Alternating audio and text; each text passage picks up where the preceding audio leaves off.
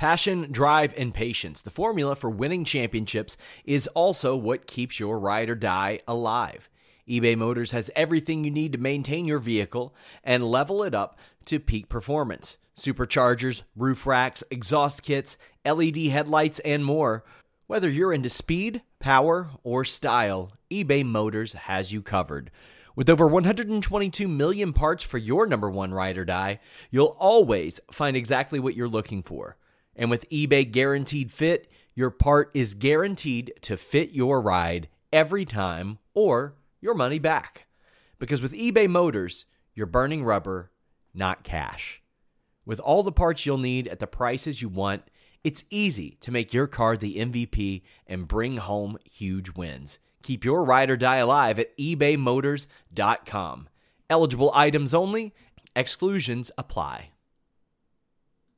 This is the story of the one. As head of maintenance at a concert hall, he knows the show must always go on. That's why he works behind the scenes, ensuring every light is working, the HVAC is humming, and his facility shines. With Grainger's supplies and solutions for every challenge he faces, plus 24/7 customer support, his venue never misses a beat. Call quickgrainger.com or just stop by. Grainger, for the ones who get it done. What's up, you guys? Sean Rossad, managing editor, FightfulMMA.com, and FightfulMMA.com has a major weekend. We're talking Bellator 221. We're talking UFC 237. We've got live coverage of that. We've got interviews. You know the drill. All that good stuff this weekend. Make sure you guys join in on the live coverage. Hundreds of comments, thousands of comments over there. We have a great community. We have a pick 'em before the show as well. But we're going to talk about those shows. We're going to talk about Ottawa. We're going to talk about a little bit of everything. We are joined today, as always, by Showdown Joe. Joe, how are you? What's up, guys? Hello, everyone. Thank you for joining us live, as always. What's going on? And we are joined for maybe the last time ever, James Lynch. James, how you doing? How dramatic. Yes, I'm doing great. But look, it doesn't mean I can't come on again. I just won't be on every week. You know, if you want me back, more than happy to do it. I can clear my schedule. I'm ready to play that Michelle Branch "Goodbye to You" song and all that. I prefer Aerosmith, you know, from Armageddon, that song. But I'll take whatever I can get. So. Oh, well, we got lots to talk about on this day. Let's go ahead and get into it. We previewed the PFL event last week, but there has been a change. Chris Curtis has a new opponent, Andre Fialho, I believe it is. Not much more to add to that, but we had UFC Ottawa this weekend, and the big story was the performance from Donald Cowboy Cerrone. Beat the brakes off of Ally Aquinta. This was an outstanding showcase for Cerrone, Joe. It was something else, man. It was listen, we got to give credit to Ally Aquinta. Come on. I mean, this guy here would not go away. He took an absolute beating. Listen, you and your mortgage homeboys over there. I don't care about. I don't care about all this little. I wasn't even going there. I wasn't even going there. I'm just saying, when I see a fighter, male or female, show the resolve of the human spirit that no matter what the beating they are absolutely taking, they keep moving forward, and he landed some nice shots against Cerrone. But as you mentioned, Cowboy looked absolutely majestic and fantastic on there, and what's coming up next for him is going to be interesting to discuss. But he just looked absolutely incredible. I didn't think he'd be able to last some of those punches that was being thrown his way because he got nailed a few times. But man, I cannot express to you guys, James. I think you know the times that me, Jimmy Cotton, Jacob Clark at the time when we went over to the many times at Albuquerque to watch the team practice, and every time Donald Cerrone just hitting the mat or the mitts was just beauty, majestic. I'm not saying he's as beautiful and eloquent as Demetrius Mighty Mouse Johnson, but when it comes to Muay Thai technique, speed, and precision, Donald Cerrone is something else, and the thud that I would hear when he would hit those pads with his coach was something else. He's just an unbelievable technician, and his execution of striking is unbelievable. And we saw it, especially when he decided to pick up the pace in that main event in Ottawa. He is something beautiful to behold sometimes. James, this was just so impressive. I had mentioned that Ally Aquinta, he's had these long layoffs. He's faced some opponents that maybe weren't at their best. Donald Cerrone was at his best on Saturday night, and unfortunately for Iaquinta, he couldn't overcome that. But now you've got Cerrone with this great performance. The natural conversation is going to be Conor McGregor, but I want to know what you think about his performance and his immediate future. It's so remarkable because, if you look at sort of the patterns of fighters, Iaquinta comes off this huge win over Kevin Lee. You think he's right up there at the top. I mean, forget about the Khabib loss, all that. You think he's right at the top, and Cerrone just goes out there and completely beats the brakes off him. The same Cerrone who not that long ago, was losing to Leon Edwards and Darren Till at welterweight. Like, it's crazy to see how quickly someone can turn things around, and complete credit to Donald Cerrone. He has really kicked it into another gear. I know they sort of joked about Dad Cerrone as sort of being this new sort of rebirth in his career, but he looks great. I think he's right up there in that top 5 or, even the top 3 right now. I think he's that impressive. Like, to do what he did. I mean, when was the last time we saw Iaquinta lose like that? I mean, usually it's like a quick thing or, even with Khabib, I mean, he had his moments in that fight, but I mean, this was just a complete beatdown, and good for Donald Cerrone. And, again, he's never won a title, but I mean, he's got to be, one of the all-time greats, especially that he's been able to kick it into a second gear in this half of his career. Beyond that, just Cerrone overcoming the weight cut. That was a question we had. As he gets older, how will the weight cut affect him? Apparently not that much. This was very good. I have a full post show on this event over on our YouTube channel, youtube.com/Fightful MMA Boxing. Make sure you guys subscribe. If you're watching live on YouTube, leave us a thumbs up. That really helps. Number 9, Derek Brunson defeated number 13, Elias Theodorou. This was not good. Elias's fighting style is not a crowd pleaser. And while I understand his notion of being a puzzle that is difficult to solve, Joe, sometimes it just doesn't work. And he says that Brunson wasn't as aggressive as he thought he would be, and Brunson wasn't as aggressive as I thought he would be. But there are an awful lot of those strikes that I don't think we're going to be successful no matter what. That being said, that happens a lot with Elias, where he lands strikes that I don't expect to be successful. You know the man very well. What did you think of this fight? I didn't think the performance was good at all, and I think he knows it. I think if he was to watch it again, he would understand that there's something going on here. I mean, we got to give a bit of credit to Derek Brunson, because if you and I go back to the conversation we had after his fight, the podcast directly after his fight with Robert Whittaker, we're like, dude, you're in a 5-round fight. What are you doing? Like, you're just going way too fast in the first round. Right. So I guess he's learned his lesson that, you got to start pacing yourself, and did good in the first round, kind of slowed down the second round, and then just took over in the third round, especially with the Air Brunson takedown there. So in terms of Elias, some of the stuff that he was throwing, and I kind of felt bad. You're in Ottawa, you're being booed. You're in the co-main event. You're the highest ranking Canadian right now, and you're in the co-main event. And now the Canadian fans are booing you. Something's going on. I mean, there was that one incident, I think it was in the second or third round, where he was running for a while. And it wasn't like he was running to get back to the center of the cage. And he was just running, and it just wasn't a good look. And I'm sure he'll go back and take a look and say, you know what, I can't be doing stuff like that. And, even some of the hammer fists that are unorthodox when he's standing up and he's throwing that, standing club fist sort of thing. He may want to start thinking twice about that. And then, he just got beat by a better fighter that night. James, your thoughts?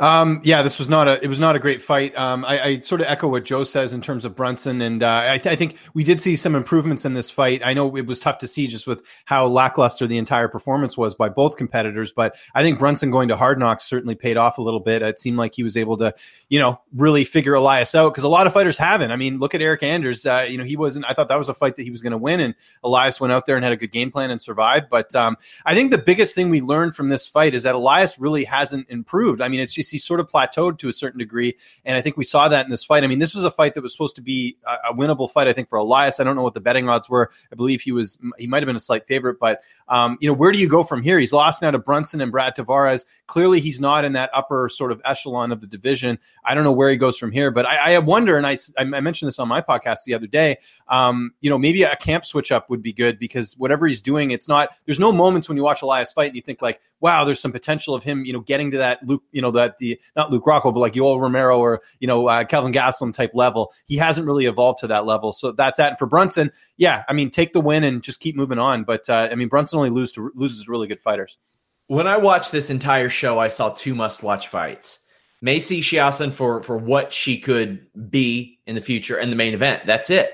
However, there were several fighters that I looked at and said, well, they could be something, or maybe they've been a little bit misread. Shane Burgos beating Cub Swanson.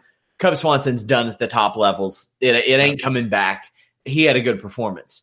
Merab Dvalishvili should be 4-0 in the UFC, in my estimation. Yep. He should be. He got robbed against Frankie Saenz, and that Ricky Simone fight, we talked at length about that. And the Brad Katona win is a good one. Walt Harris is very misread in my estimation. And this fight, or this show, needed this finish so bad. This was just trudging along. And you look, and he won that fight very quickly. He beat Arlovsky, and the fight was overturned, but they didn't think he had intentionally done that. He won that fight. He was going to win that fight no matter what. He beat Daniel Spitz. He mopped the floor with him, no big deal. The Mark Godbeer fight was a DQ. Like, it was a loss. That's a bummer. But he wasn't beaten in that fight. The Fabricio Verdum fight, first off, who knows what Fabricio Verdum was on at that time? He was back there possibly freebasing EPO or something for all we know. Like snorting turtle blood or something. Like, I don't know what the hell Fabricio Verdum was doing. That's a joke, by the way, people watching at home. I don't really think that Fabricio Verdum is ever freebased, but he literally took that fight on a day's notice, less. Before that, he beat Surreal Asker, Chase Sherman. So I'm looking at Walt Harris since 2017, and I'm like, man, the guy might have a little bit of something. This was a good performance, and we're talking about a guy who overcame a lot. He got bounced out of the UFC his first time. He came back, and he got beaten. Then when he beat Cody East, that'll make anybody happy because Cody East is a giant piece of shit. Oh, my God. I mean, he is. He's a mega piece of shit. Google him, guys. But tell us how you really feel, Sean. I was going to say, you may want to explain that, but yeah, Google it. Just Google it. Cody East is a piece of shit. I'm not saying that Walt Harris is the top 10, top 5 fighter, but James, after this, I could see him taking on a Tai Tuivasa. Yeah, probably. I mean, I'm not as impressed as you were. I like Walt, good guy. He's actually a big hockey fan. That was one of the things I found out when I interviewed him, which is always a plus for this Canadian right here who's also a big hockey fan. But, I mean, he's 35 years old, which I guess in the heavyweight division means you're like 20. But nonetheless, he took on a short notice guy who didn't really have a lot of experience. I think the win is good. I think he'll continue to move up. But, I mean, Walt Harris has been, I think the word disappointing is kind of a good way to describe him, just in terms of, his first stint with the UFC and then his second stint now. Like, I'd like to see a little bit more. But, certainly this helps for the division because they need guys to get on winning streaks. There's been a lot of confusion in that division outside of some of the top guys. Joe, we also we saw some other performances on this show that caused a big leap for some of these people. Andrew Sanchez won, but the aforementioned Shane Burgos. You had Vince Morales beating Ayman Zahabi. Nordine Taleb outclassed a guy that he was probably supposed to. But the thing is, while this show was going on and we're seeing guys asked to be put in arm triangles, like handing them over, and we're seeing Bueller and Juan Adams and Cole Smith and Mitch Gagnon. These fights just are not good. You got a 39-year-old Nordine Taleb snoozing his way to a win. Then over on Bellator, you got a guy doing a 360 tornado right hook knockout. What? Man. This wasn't a hot show, Joe, but did anything else stand out to you? A few things. Well, first things first, just to echo a bit of what James was saying about Walt Harris. Listen, that performance, that speed, he said in his post-fight interview, no one's got that hand speed that I do. Great promoting yourself sort of thing. It's a great win, but again, you have to, whenever you see any athletes competing in mixed martial arts, male or female, as always, I say, take a look at the caliber that they just defeated, okay? Take nothing away from Spivak. He's not on Walt Harris's level. He's new to the UFC. Walt Harris in this fight should have shined, and he did shine. So give credit to Walt for that.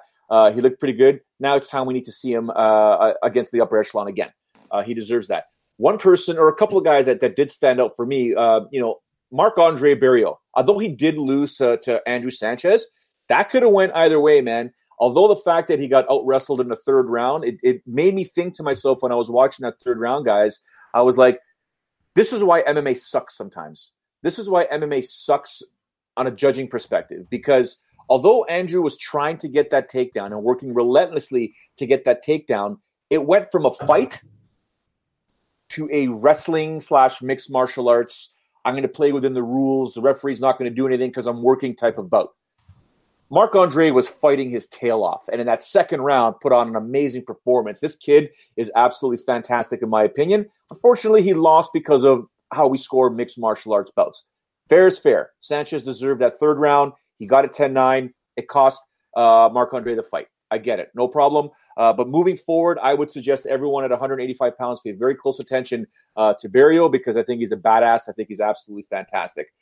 Macy Chiasson, damn good performance. Let's be honest. From that opening takedown, as soon as that fight started, I was impressed how she defeated Sarah Moras. And it is more ass, by the way.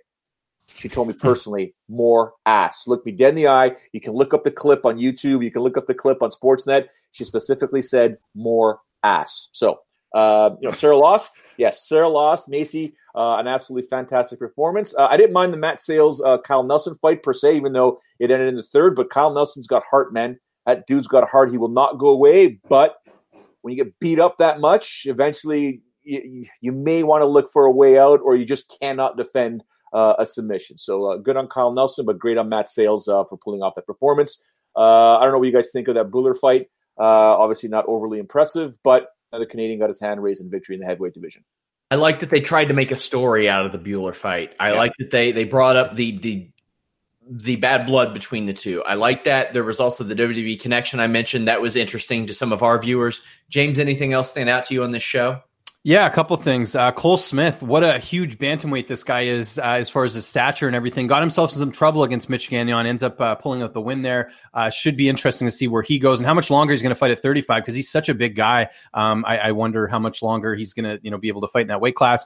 And here's the thing with Arjun. So Brendan Fitzgerald said Arjun Buller. Bruce Buffer said Arjun Buller. Yeah, I've called him Arjun Buller before, and he never said anything. So I don't know. I have to clarify that because I wasn't sure. I noticed that on the broadcast, and I was like, I'd just say how it was on the broadcast. Yeah, because Buffer said Bueller, like Ferris Bueller. But no, I thought that wasn't a great fight. I think that this is for Adams, he's so inexperienced in terms of his MMA career. He's got just six fights now. I think Buller looked good overall, but yeah, not a super exciting fight. I think the fight with Arlovsky makes sense. I wonder if the UFC. Because he's a free agent now. I wonder if the UFC is actually going to re-sign him. I would assume they would. He's friends with DC, but you never know with that type of stuff. Matt Sales looked great. Kyle Nelson, I think has some work to do as far as his ground game goes. I thought Sales is a pretty exciting prospect, and his loss before that against Shayman Moraes, no slight on that. I think Moraes is very good as well, but Sales is only 25. Lots of potential there. I'd like to see Kyle Prepelec fight in his natural weight class at 155. He fought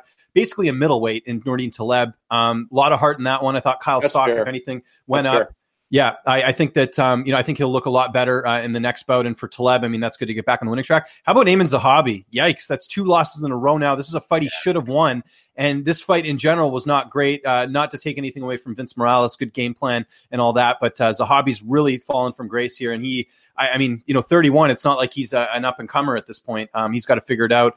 Macy Chiasson looked amazing. Andrew Sanchez, I think we have to talk a little bit about his resurgence going to TriStar. He looks a lot better. I think if the Andrew Sanchez who fought a couple fights ago fights Barrio, he's probably getting finished. I don't know what the difference has been, but it seems like he's really worked on a lot of things, and that was a good win for him. And too bad the Canadian fans weren't on his side. And quickly on Bellator, again, my biggest issue with Bellator is why are you going head to head? Like I missed a lot of this. The card I just caught up on sort of the highlights. With Sal Rogers and Carvalho with that impressive knockout. The Raymond Daniels video game knockout and all that. And Brent Primus, I mean, a lot of people wrote that guy off when he fought Chandler, and here he is. He went the distance with Chandler. Now he gets a first round finish. He's another guy for Bellator that I think is criminally underrated, and no one talking about his Gogoplata because of the fact that they had this UFC card as well. So I'd like to see Bellator figure out a way to get events that aren't coinciding with the UFC all the time. But that's my 2 cents on everything. Yeah, we see it again this week, and we're about to talk about it. UFC versus Bellator, and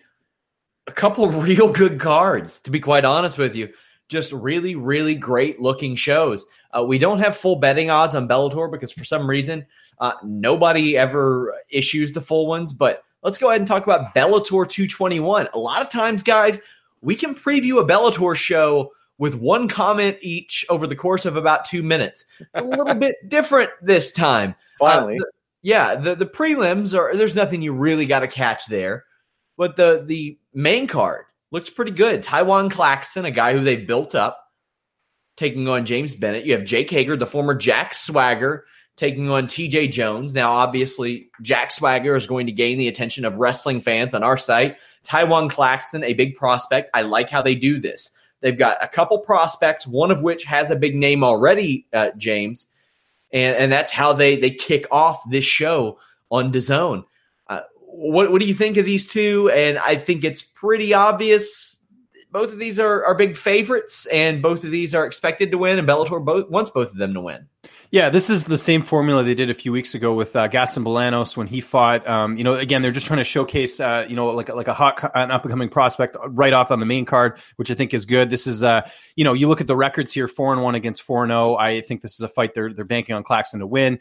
Same thing with Jake Hager. People might take issue with him fighting a one-on-one guy, but that's the point. You have to build him up a little bit. You can't just throw him to the wolves and, have a situation where you have, an up-and-comer sort of losing fights. Again, interesting. Hager didn't do a lot of media for this fight. I have yet to see an actual interview that he's done. I actually tried to interview him, and I know that there's nothing against me. It's just I don't think he's doing a lot of interviews. We did talk to Josh Rafferty, his coach. If you see that here on Fightful, we got some insight on his training camp and everything. But fights that they should win. Both these guys should win. When betting odds do become available, I always say just avoid it. But it seems like Bellator wants to sort of set these guys up and push them ahead. And AJ McKee to a certain degree is still a prospect as well. Big fight here against Pat Curran. I know we'll talk about that, but name value wise, this actually looks like almost a better card than the UFC in terms of some of their prospects and some of the people they're showing. I know I'm a little crazy for saying that, but I like some of the names on here, and a lot of these fights are pretty interesting. Joe, your thoughts on these early fights, and as we step up, we get AJ McKee versus Pat Curran. That's a good one. AJ McKee's probably winning this, but yeah, Pat Curran's, he's been fighting for so long that eventually that MMA mileage does catch up to you. I am going to look over, or I'm going to lean to AJ McKee in this one here, but I'm happy to see where Hager's going to end up here, right? I mean, people can say what they want about his opponent. Listen, like James said, you can't just sit there and put this guy against your top heavyweights. You have to build him correctly. You have to look at his own experience and say, okay, where's he at right now? And if he starts pulling off these crazy first round finishes the way, sometimes prospects do, yeah, move him up. But right now I'm going to be paying attention to Jake Hager and see how he does.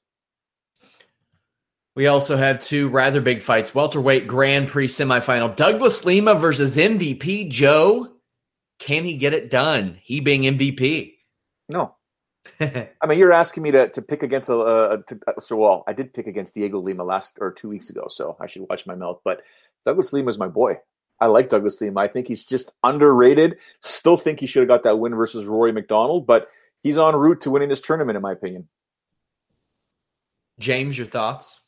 I love this fight. I don't love this fight for Michael Page. I think the last fight against Daly, even though he won that fight, I think it really showed that he's not on that level yet. And Lima, I mean, this is a guy who nearly beat Rory McDonald. And I know say what you want about Rory lately, but, Lima is still, he's a UFC caliber welterweight. I don't think Michael Page is. I could be wrong here. I mean, if this stays standing, you never know. Page could do something different, but I think we've had sort of the two tests for Michael Page to see where he's at. Paul Daly and Fernando Gonzalez to a certain degree, and those were not great fights, both of them. Douglas Lima is never in a bad fight, and I think this last loss, if I'm not mistaken, other than Rory, was Koreshkov when he just basically wasn't 100%. So I think we're going to see a really good Douglas Lima here, but I expect him to win. I'd be really surprised if MVP pulls this off, just based off both of their last fights. I think Lima has really evolved and is one of the top welterweights that they have on the roster.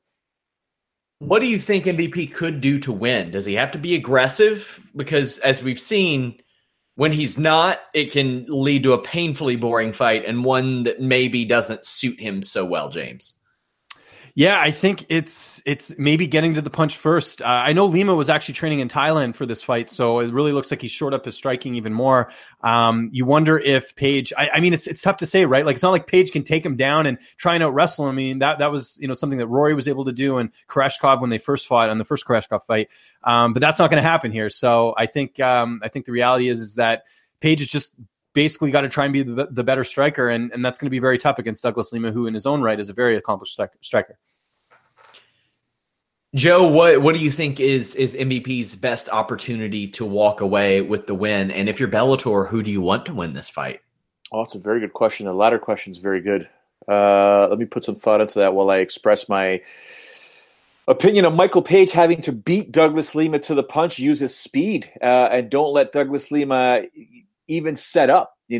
Take a page from Macy Chiason's book Sarah Morasso's book, and right when the gloves touch, do your thing. Don't even waste time. Don't even try and gain your distance. Don't try and figure out time. You just go in there and punish Douglas Lima and make him work on the defensive and try and get away from you and just keep punishing him, because if Lima sets and Lima gets ready, you'll start chopping away, right? So Michael Page has to just be fast, be quick, use his speed, and try and knock out or TKO Douglas Lima. As to who do I think Bellator would want to win, who moves the needle more, right? Which one of these guys moves the needle? And I would lean towards Venom Page, right? Because not many people are talking about Douglas Lima despite his experience, but in terms of the better fighter, I think it's Douglas Lima. But who moves the needle, guys? You tell me. I think Michael Page moves it more. I do too. I really do. Main event, Michael Chandler headlining against the Pitbull brother, Joe. Here we go. Sean's going to go off. It's Bellator when you got a Pitbull brother in there. Bellator just loves the Pitbull brothers. And the only thing they love more than the Pitbull brothers is when you get to fight one multiple times. And that's like what Chandler's career is. It's rematches and Pitbull brothers. This one against Patricio. How do you see this one going, Joe? Chandler has been on a real roll because, quite honestly, it was 4 or 5 years ago, it looked like Chandler was done at the top levels of Bellator. His kryptonite was Will Brooks. Yeah. But he's come back and he's had this amazing run. You could argue that he's not really been beaten because he had that Brent Primus injury. How do you see this one going? I just think Chandler's going to overwhelm him. I think Michael Chandler, when he decides that the fight needs to be over, it's generally over. And, despite Patricio, the Pitbull brothers have heart. Let's not kid ourselves. They're not just going to go away. I just think Chandler's going to eventually pick him apart and then overwhelm him. And I think he'll get the finish in the 3rd or 4th round. James, your thoughts? Feel pretty much the same way. In most cases, I usually like going with the fighter who's fought in that weight class longer. I mean, no one's really talking about it, but this is the equivalent of basically Bellator's version of, Dustin Poirier and Max Holloway to a certain degree. Although I guess that, Poirier wasn't a champion there, but still, it's very interesting to see their featherweight champion move up here. I would have to favor Chandler, but I mean, Pitbull, he's always in every fight. Like it's, even like, the Emmanuel Sanchez fight, which was an extremely tough matchup. I mean, he ekes out that one. He always finds a way to get it done. I'd be curious to see how he adjusts. And what's interesting too is that Patricio has actually been training in the U.S. For the majority of this camp. He's been training with Henry Cejudo. They've had a long sort of friendship and all that, and they've been training together. And what's interesting is Chandler's actually trained a bit with TJ Dillashaw. So there's obviously so a bit of a rivalry there between Cejudo and Dillashaw. So we'll see if it's paid off. And again, with Cejudo, you're getting that superior wrestling obviously in this camp. So we'll see if that ends up paying off for him in this fight. But I like the fact that he's been stateside for this matchup. I think that's going to help him in this fight. The betting odds on this, we have, I think, 2 fights where it actually has betting odds set up. Michael Chandler, a -230 favorite over Patricio, who is a +190. Douglas Lima, a -240, while Michael Page is a +200. How do those sit for you, James? Do you agree with him? Yeah, I think the lines are right where they need to be. I think like with Lima being a bit more of a favorite than Chandler is over Freite, I think that makes sense. Just again, Page's last performance not a great one. And with Chandler, he's the champ. He's hardly lost at all. They haven't signed Will Brooks, so he should be steering the clear there. But I think the lines are right where they need to be for sure. How about you, Joe? I think there's value in the underdogs. I'm not gonna lie to you. I would not make either one of these favorites in the -230s to -240. I would make them -190s, -180s. So I think you've got value on Freite as well as Page. Although I do believe Chandler and Lima are going to win. I just think the odds are a little bit higher than I thought. We also have UFC 237, and this is a pretty good show, at least as far as name value goes. Let's take a look from the bottom on up. You have Talita Bernardo and Melissa Gatto. I need to pull up the odds there. Wow, Talita Bernardo a -475, Gatto a +380. This immediately followed by a couple of other monumental lines. Raoni Barcelos, a minus 550 against Carlos Joaquin Quiros, a plus 425, James. You don't see many fights in the UFC with lines like this, much less 2 in a row. Oh, by the way, as we'll get to later, these aren't even the biggest lines. Yeah, it seems like some of these fights, they clearly want someone to win here. But I think with the Barcelos fight, it was a switch up, actually. Was he not supposed to fight someone else, if I'm not mistaken? He was supposed to fight Sad Nurmagomedov on this card, and he got an injury. So this is a short notice opportunity here for Quiores. I don't know if that's how you pronounce it. But I expect both of the favorites to win in this one. Barcelos, I think, is amazing at 135. He just hasn't fought that much. I think that's why he doesn't get brought up as one of sort of, the rising fighters in that division.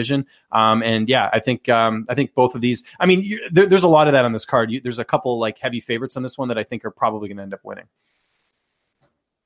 Joe, in addition to this, you have Warley Alves, a minus 145 versus Sergio Moraes, a plus 125. Priscilla Cachoeira, a plus 145 underdog. And Luana Carolina, a minus 165. Kurt Hollabaugh, a plus 110. Thiago Moises, a minus 130. Then we have up on the main card, Loreno Starpoli, a minus 110, even odds with Thiago Alves, a minus 110. Now, outside of Alves, who competed for the title at one point, you have Warley Alves. That's a decent name, but these are some of the lesser known guys on this show because every other show or every other fight on this card has either a pretty big name, a pretty big prospect, or somebody who has been there before. Yeah, I like the Warley Alves Sergio Moraes fight. I think it's going to be a fantastic scrap, and it's there on UFC Fight Pass. So, when you need mealtime inspiration, it's worth shopping Kroger, where you'll find over 30,000 mouth-watering choices that excite your inner foodie. And no matter what tasty choice you make, you'll enjoy our everyday low prices, plus extra ways to save, like digital coupons worth over $600 each week. You can also save up to $1 off per gallon at the pump with fuel points. More savings and more inspiring flavors make shopping Kroger worth it every time. Kroger, fresh for everyone. Fuel restrictions apply.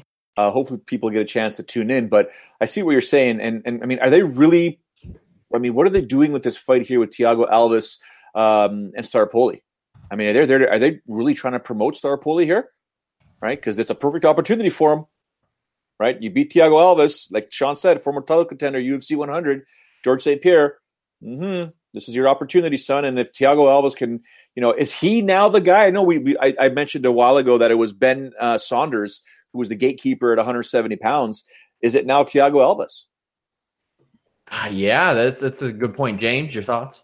Yeah, I think they definitely want to build up Starpoli. It's not like they're banking on Alves to make some crazy comeback. I don't even think he won his last fight. That fight against Max Griffin really should have gone to Griffin in that one. I think they're just, he's from Brazil. Give him a fight in Brazil, enjoy it. But hey, if you want to fight in Brazil, you got to fight this, hot prospect who's only got 9 fights. So it should be interesting. But yeah, I expect Starpoli to take that one.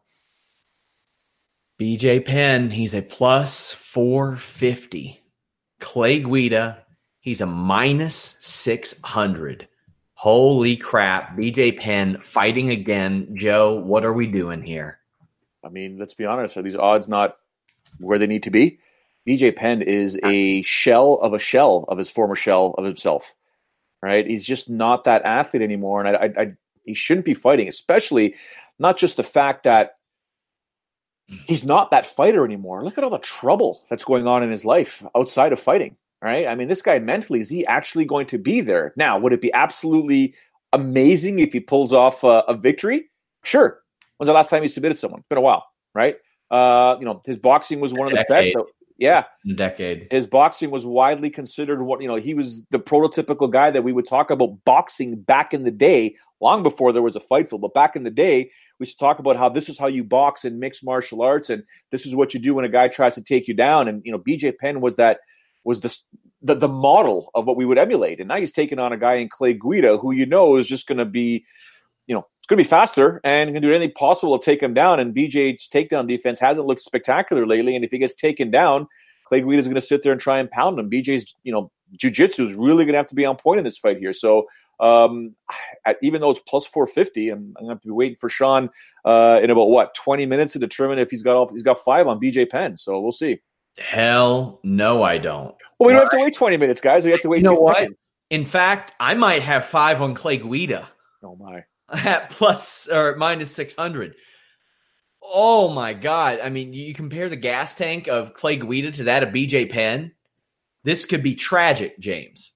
Yeah, and like Joe mentioned, I mean, BJ not just dealing with stuff inside the cage with the fact that he's, on a big losing streak, but obviously the legal stuff that's happening outside as well. There's just so much going on, and this fight's in Brazil. Like, I think he's actually been training there for this camp, but still, it's not going to bode well for BJ. It would have to take a miracle for him to go out there and get a victory. I mean, we've seen crazier stuff happen in this sport, but I'm not liking his chances. The line is exactly where it needs to be.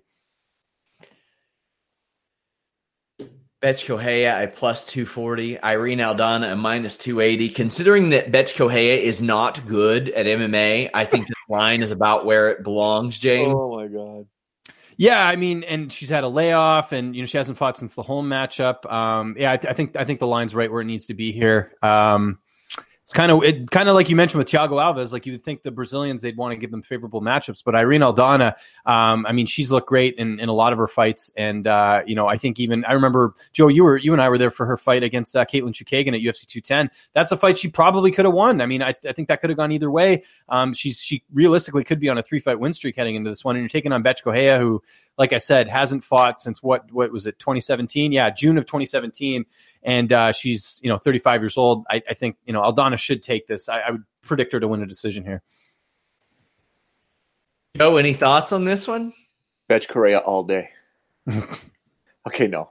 Aldana will win this fight. I think she'll finish her off probably in the second round. But as much as listen, to say Betch Correia operates in a different frequency would be an understatement. And I've seen her outside of the cage, just in general, walking around the various hotels that we always used to stay at when we would cover the UFC in person. She could be considered an odd duck by many people, but she bites down on her mouthpiece and she goes, right? It's just a matter of Aldana could be smart with her tactics and just stick to a game plan. She'll come out on top of this 135-pound bout. Elsewhere on this show, you have Little Nog, a plus 125, Ryan Spann, a minus 145. I don't know if plus 125 on Little Nog. I may have said minus. Spann is the favorite here. Joe, any way on how this one will last? Obviously, Little Nog, a little bit longer of a shelf life than his bigger brother. Yeah, I think Ryan Spann's going to win this. And I'm taking nothing away from the career legacy of Rogerio, but at the same time, anytime I think about the Nogueira brothers, I think their time has come. There's a reason why Big Nog retired, and Rogerio, I think he's just riding out his contract. I mean, I don't think he has any grand illusions that he's going to be competing for a title or will be in the title mix anytime soon. So again, if there was ever a gatekeeper now at 205 pounds, I don't even think it's Rogerio. I think he's below gatekeeper right now. But crazier things have happened in MMA. James, any thoughts on this or any other undercard fights before we get to these really top 4 pay-per-view fights? We'll start first with Little Nog and Ryan Spann.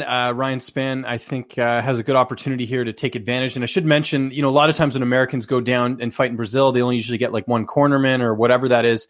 And, in this case, he's actually going to have his full corner because Diego Ferreira, his teammate, is also on this card. So that's kind of good for him. I know sometimes, fighters worry about that stuff. I think this is a good showcase fight for him. He's a younger guy. I think he's really come into his own since moving up to 205. So I like his chances here against Little Nog. I know Little Nog just beat Sam Alvey, but I like Ryan Spann there. I like Kurt Holobaugh as an underdog here. Thiago Moises, really disappointing UFC debut. He's certainly been knocking guys out on the regional scene, but I even go back, not that long ago when he fought Robert Watley in LFA. He was completely dominated with the wrestling, and I think with Holobaugh's experience and his grittiness, there's a chance for him to pull off an upset here. And we should mention that Holobaugh, moving back up to 55, he had fought there earlier in his career. He actually kind of bounced back and forth, but now he's back at 155, so not having to worry about the weight cut. I think we'll see a better Kurt Holobaugh. And other than that, on the prelims, again, not very strong here as far as some of the names, but I'll be tuning in. UFC 237, the main fights. Diego Ferreira, a minus 165. Trinaldo, a plus 145. This is an underrated fight within the division. James, how do you look at this, and what does this do for the winner? I think it definitely puts them in sort of that category. We start getting towards getting big fights. Ferreira has been on a nice run lately, especially his last fight. Rustam Habibov really took it to him in that fight. That was a fight I believe he was an underdog in. The win before that, Kyle Nelson, doesn't tell us too much. Featherweight moving up on a week's notice. He has that win over Jared Gordon as well. Also has a win over Olivier Aubin-Mercier. The issue with Ferreira is just, he had that, I believe he was busted by USADA. So he had a bit of a layoff in between. I think it was 2016 and 2018. But he's getting momentum now, and he's at a good camp at Fortis. I really like what that team's doing. Good opportunity here for Trinaldo. I mean, I know both are Brazilian, but I would think with, you got a 40-year-old guy in Trinaldo fighting a 34-year-old guy in Diego Ferreira, you would think you'd want sort of the younger guy to win here. But I really like the improvements that Ferreira's made. I think he's going to take this one here. I know Trinaldo, a lot of experience, has a pretty good, winning streak himself. But I think Ferreira really takes it to him in this fight and just, again, shows that evolution in his game that we're seeing from fight to fight. Joe, did it surprise you that you have a guy coming off of a 4-fight winning streak in Ferreira taking on a 40-year-old guy who's one lost his last four? It's been a carousel for Trinaldo the last since about 2016, after he had that hot streak where he's beaten like Yancy Medeiros and Paul Felder and all these people. Did that surprise you? No, because you took the words out of my mouth, right? I was surprised when this match first came out, but I do understand because it is in Brazil, right? So they want to showcase this, and you're going to get a really good fight for both of these two guys. The odds of it being boring are very, very slim, only because Trinaldo's a truck. We know that. The guy's a beast, right? And Ferreira's got to do his work, right? He's got to punish, the older guy. He's got to show the youth factor. I think, like James said, I think he will. I think he's going to showcase a lot here. But what does it really mean for him when it comes to the rankings? Because right now he's got to get past Islam Makhachev at number 15. Oliveira's at number 14. So it's an opportunity for him and the people that vote on the panel to say, you know what, this guy did enough here to be put into the top 15. So I don't know if he will, but with that being said, I do think he emerges victorious in this fight. Does it surprise you guys that this fight is on the main card, or the Thiago Alves fight over the Little Nog, Betch Correia, or BJ Penn fights, James? A little bit, yeah. Because I mean, name value wise, these aren't like two bigger names. I would figure Little Nog, just with his age and what he's done in the sport, would probably get that slot instead. I'm not sure. Yeah, and even Alves on there seems a little bit weird. You figured to some degree, I guess because of the losing streak and maybe because of his legal stuff too, you figured BJ Penn, just maybe this is a swan song, you'd want to put him on a main card. But yeah, I guess the UFC has their other plans. I think for the Alves fight, it's a showcase for Staropoli, and maybe they're really banking on Ferreira to get another impressive finish or something like that. I don't know. I'm not sure. But yeah, that I would have put Little Nog and Spann on there, because Spann's an up-and-comer in a division that needs prospects at 205. Joe, your thoughts on that? Yeah, I think I do kind of understand what the UFC is doing here. Obviously, with Ryan Spann, you can close off the prelims with a nice win or a spectacular fight, a name value that gets people talking into going into the pay-per-view. And then you got a really exciting fight with Ferreira and Trinaldo, like I mentioned before. And then you got the showcase, in my opinion, of what they're trying to do with Staropoli, right? Win or lose, this is the type of fight that wins for the UFC, because if Alves wins, hey, he's still relevant at 170 pounds. And if he loses, who's this Staropoli guy? As for BJ Penn and Clay Guida, I think this more or less potentially will have people tuning in right off the top of the broadcast and not waiting until a little bit later on to tune in. So that kind of, they're hoping to probably get their ratings right off the top and carry it to the very end of the show. You also have Anderson Silva, a plus 130, Jared Cannonier, a minus 150. I think Anderson Silva is better than a lot of people still give him credit for, but it's a matter of pulling the trigger and having an Anderson Silva-esque performance.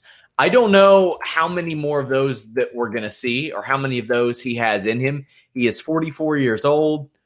That just, it doesn't happen a lot these days with Anderson Silva. He has not finished anybody since Stephan Bonner.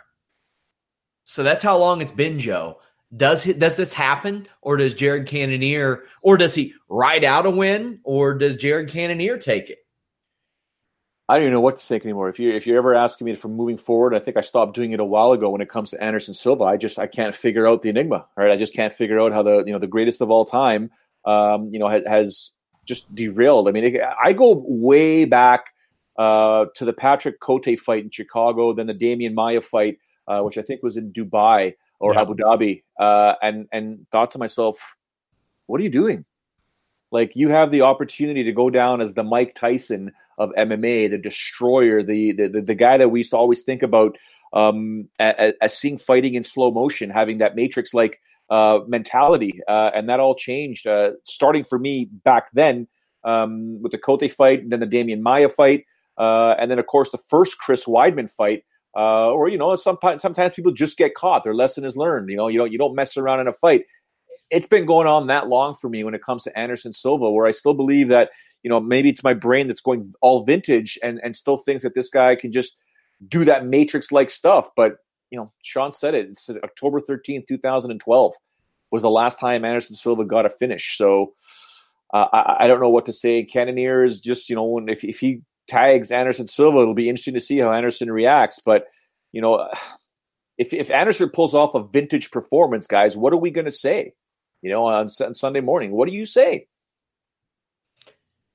James, we like I said, we haven't seen this out of Anderson Silva. He fought Israel Adesanya and had a fight of the night. He beat Derek Brunson. He took a very emergency fight against Cormier. He had a fight of the night against Bisping, which many think that he should have won or could have won. He beat Nick Diaz, and then he had the Weidman fights. So it's been so inconsistent and controversial and back and forth with, did he win? Did he not win? Will he win this fight? And what does this mean for Jared Cannonier if he wins? Well, it's huge for Jared Cannonier. I mean, taking out a former middleweight champion, Anderson Silva, looks great on anyone's resume. The thing is, this fight is a lot closer than I think people are giving it credit for. I'm just looking at the betting odds right now. They've got, Cannonier at minus 150. I think that's probably about right, actually. You can't get him being a 2-1 favorite, because here's the thing, and Israel Adesanya found this out. You can't go out there and knock out Anderson Silva. He's tough to finish. I mean, Weidman broke his leg, and then Weidman knocked him out as well. But other than that, he's not, you can't finish this guy. So Cannonier, I mean, that's what he did in his last fight. He went out there and knocked out David Branch, and it wasn't until that second round. I mean, people forget David Branch in that first round was actually winning the fight, in my opinion. And, we'll see what happens. I mean, Cannonier certainly looks better at middleweight, but I don't expect him to go out there and knock out Anderson Silva. What I think could happen is he could go out there and perhaps outstrike Anderson Silva. I know that's crazy, but we've seen times where Silva is kind of just not, been super aggressive. Like the Bisping fight is a good example where, I think he could have won that fight. He nearly, in my opinion, he knocked out Bisping. They kind of screwed that one up when that all happened. But I agree. That's a story for another day. But if you remember in the later rounds, Bisping took over because he had more cardio and he was just being more aggressive. And Cannonier could potentially do that here. Freshie just woken up. Yeah. So, and I think there's a good opportunity here for Cannonier to win. But again, Anderson's so tough to finish. Like, I don't think there's a clear path. Like, Cannonier's not going to submit him. He's not going to knock him out. So he really just has to hope to be the faster and more well-conditioned fighter. I don't know. I have my doubts. I mean, if we're looking at this fight from an odds perspective, plus 130 for Anderson Silva is great value, in my opinion. So I would put a bet on him. But if I have to pick, I'll go Cannonier just because even though he is 35, which is different than 44, it's still not a spring chicken, but I think he'll get it done as far as that goes. And by the way, this is the co-main event. We skipped over Aldo and Volkanovski, which is not the co-main event. We're going there. Okay, so you're doing Aldo a minus 140, getting some respect from the bettors. A lot of people thought that he was done at these higher levels. Volkanovski a plus 120. Boys, this is a fight. This is a fight. Aldo claims he's going to retire at the end of the year. So who knows what a win for him means? I know that a win for Volkanovski means a whole lot. Can he stop the leg kicks of Jose Aldo, which will saw right through you, Joe? But this is a life-changing fight for Volkanovski. This gets him out of the conversation of can he compete at those higher levels to you damn right he can, and we should probably give him a title fight. I expect Volkanovski to give absolutely no respect to Jose Aldo the minute the referee steps out of the way. I think he's going to take away Aldo's space, and Aldo's going to be backtracking and have to use those leg kicks to eventually stop Volkanovski from moving forward, because Volkanovski knows he's in quote-unquote hostile territory. I know we throw that around, and every media outlet and fan throws that around whenever you're going down to Brazil. But it is hostile territory when you're not Brazilian. So I think he'll tune it out. I think he'll cut the cage off and go after Aldo. And if this one goes 15 minutes, I will be surprised. I think somebody's going to sleep in this one. James? I'm not making the same mistake I did with the Renato Moicano fight. I'm going to take Aldo in this fight. Aldo, it's such a weird thing. Again, like I was talking about patterns in MMA, like you would think the way Aldo lost to Holloway, that was it. That was the peak Aldo. And then here he goes out and knocks out Jeremy Stevens. And then he knocks out Renato Moicano, who's, a great prospect in his own right. Volkanovski has looked awesome himself. I mean, he completely dismantled Jeremy Kennedy a couple fights ago, knocked out Chad Mendes, but Aldo, to me, is still at the top of that division, and I think that his experience and the fact that it doesn't seem like he's taking his gas off the pedal. Let's not also forget the fact this is in Brazil. I mean, this guy has some of his best performances when he's fighting in his home country. I got to go Aldo here, but saying that, if Volkanovski goes out there and does something crazy and finishes Aldo, it would not surprise me because this guy, I think we haven't seen the best Alex Volkanovski yet. He just seems to be getting better every fight. This is a tough one. It really is a coin flip, but I got to go with experience here, and I got to go with Jose Aldo. I got to go with Aldo as well. Of course, there's a chance. But what do you think the chances are, James, that Jose Aldo sticks around a little bit longer than what he had said? Now, granted, every few months we hear that he wants to be a soccer star, a kickboxer, a boxer. He wants to get into competitive crocheting. Like there's a lot of different things that he's not putting his eggs all in one basket. I think we'll see him stick around depending on how this fight goes. It's really going to determine a lot. And also for the featherweight division itself, if Aldo wins this fight, they're absolutely going to do Edgar and Holloway, I would imagine. That has to be the fight they're doing because they're not going to do a third fight with Holloway. And if they do, what are we even doing here, man? Like wins and losses got to count for something. But if Volkanovski wins, then I think Volkanovski bumps Edgar and he gets that shot. Because if Volkanovski beats Aldo, that's huge. I mean, Aldo only loses to Max Holloway, and then if you'd have to go back and look even further as far as McGregor and all the other losses he's had. But I think Aldo, depending on how this fight goes. The other thing is too, if Aldo loses, I've always wanted to see him at 55. He still has a tough cut to get to 145. McGregor's up there now. There's a lot of interesting matchups for him at 55. And that's one of the things I asked him last year. If you remember when we did our coverage at UFC Calgary, I said, why not go to 40 or 55? Because Max is still the champ and he wasn't interested, but maybe that changes his tune if he loses here on Saturday, but I think he'll get it done. I think he'll get the win. Main event time. And it's a good one. Jessica Andrade, a minus 120 against Rose Namajunas, a plus 100. Rose has been out of things for a while. This honeymoon period, so to speak, after her victories over Joanna Jędrzejczyk has been extended, and sometimes it's crazy to think she is 26 years old still. But she is really just riding a 3-fight winning streak despite beating Joanna twice in a row. Her record, very misleading, as she is an 8-3 pro, but she's won 3 fights, all by finishes on Tough. I hold those in much higher regard than if somebody won a 2-round fight on Tough, a 2-round decision. She finished Joanne Calderwood and Randa Marcos and Alex Chambers, and she has 4 amateur wins as well. James, this fight is a big one for Rose Namajunas because there are some naysayers that think that maybe she was just a great matchup for Joanna, and it's going to be difficult for her to overcome Jessica Andrade. Who are you picking in this, and what do you see in this fight?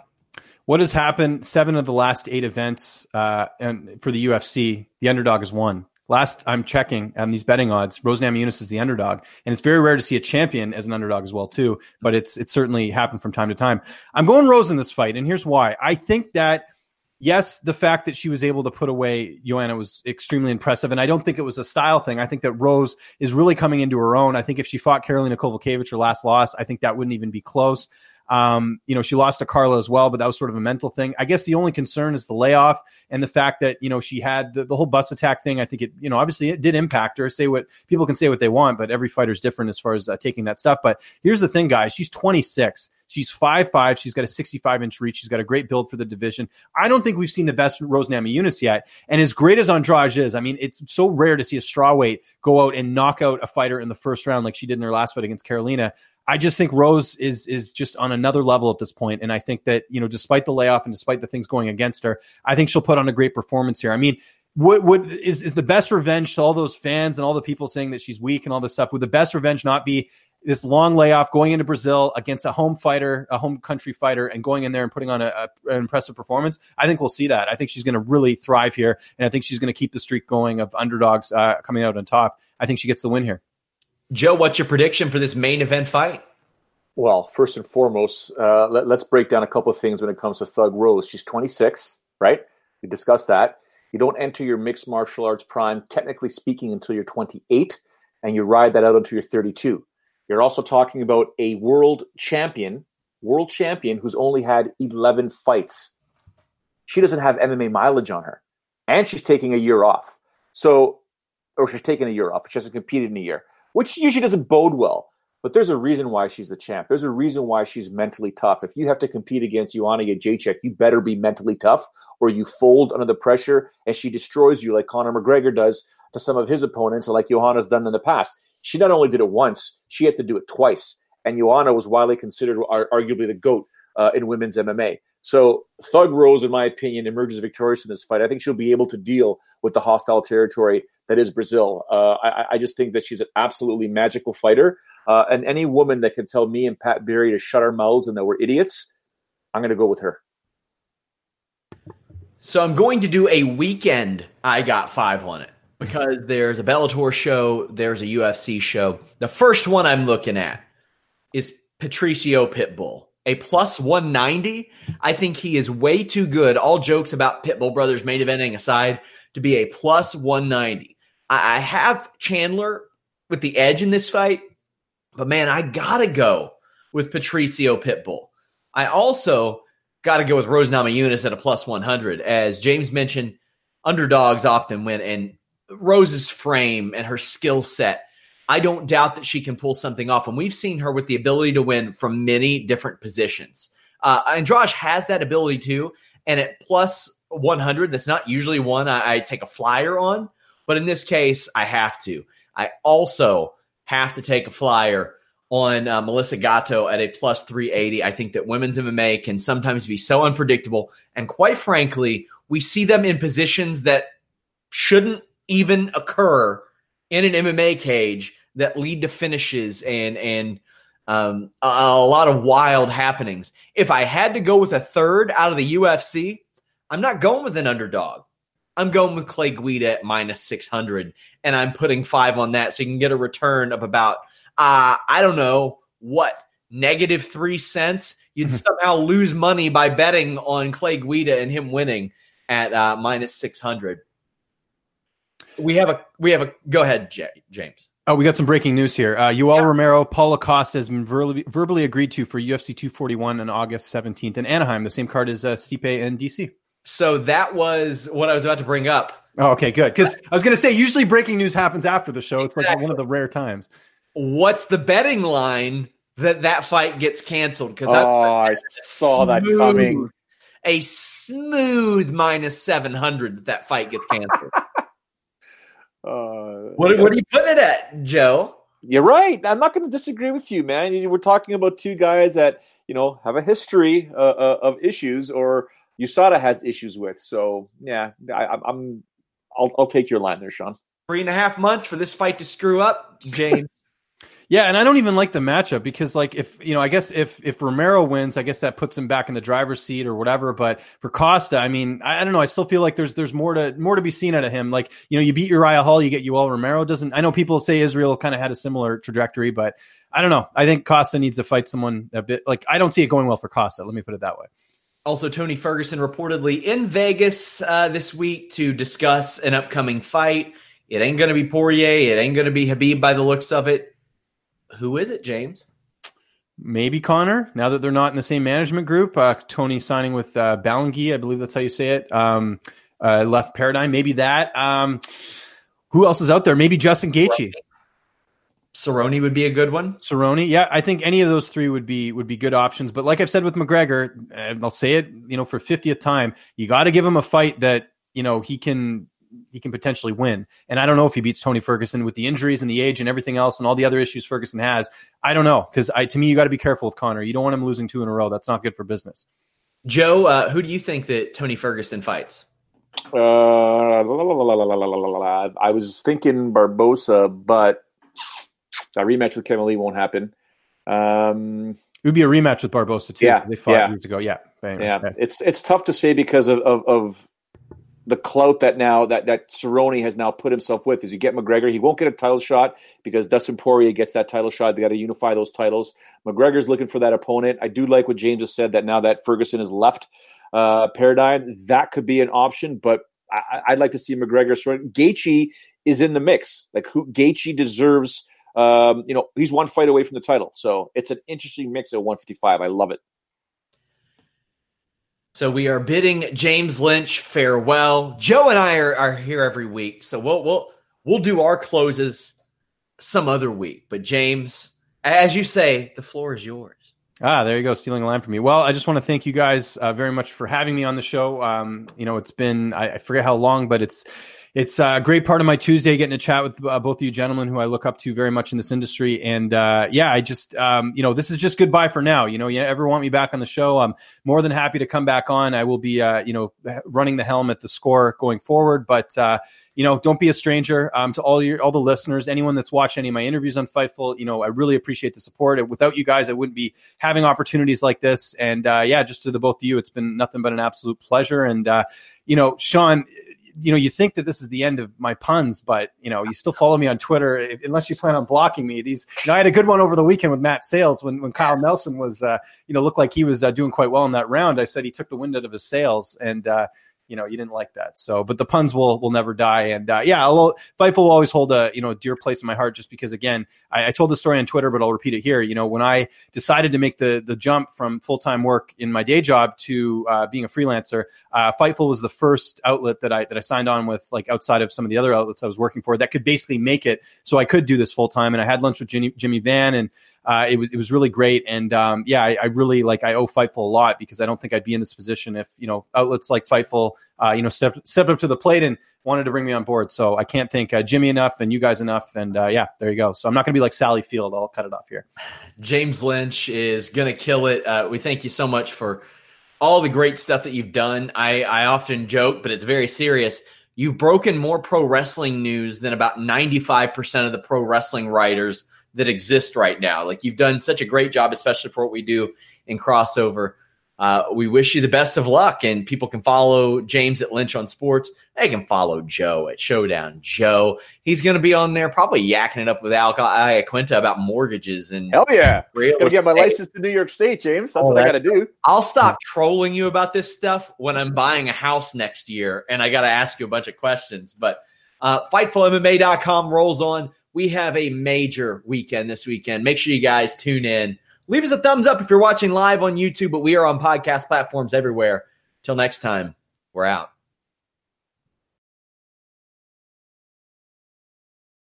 This is the story of the one. As a maintenance engineer, he hears things differently. To the untrained ear, everything on his shop floor might sound fine, but he can hear gears grinding or a belt slipping. So he steps in to fix the problem at hand before it gets out of hand. And he knows Grainger's got the right product he needs to get the job done, which is music to his ears. Call, click Grainger.com, or just stop by. Grainger, for the ones who get it done.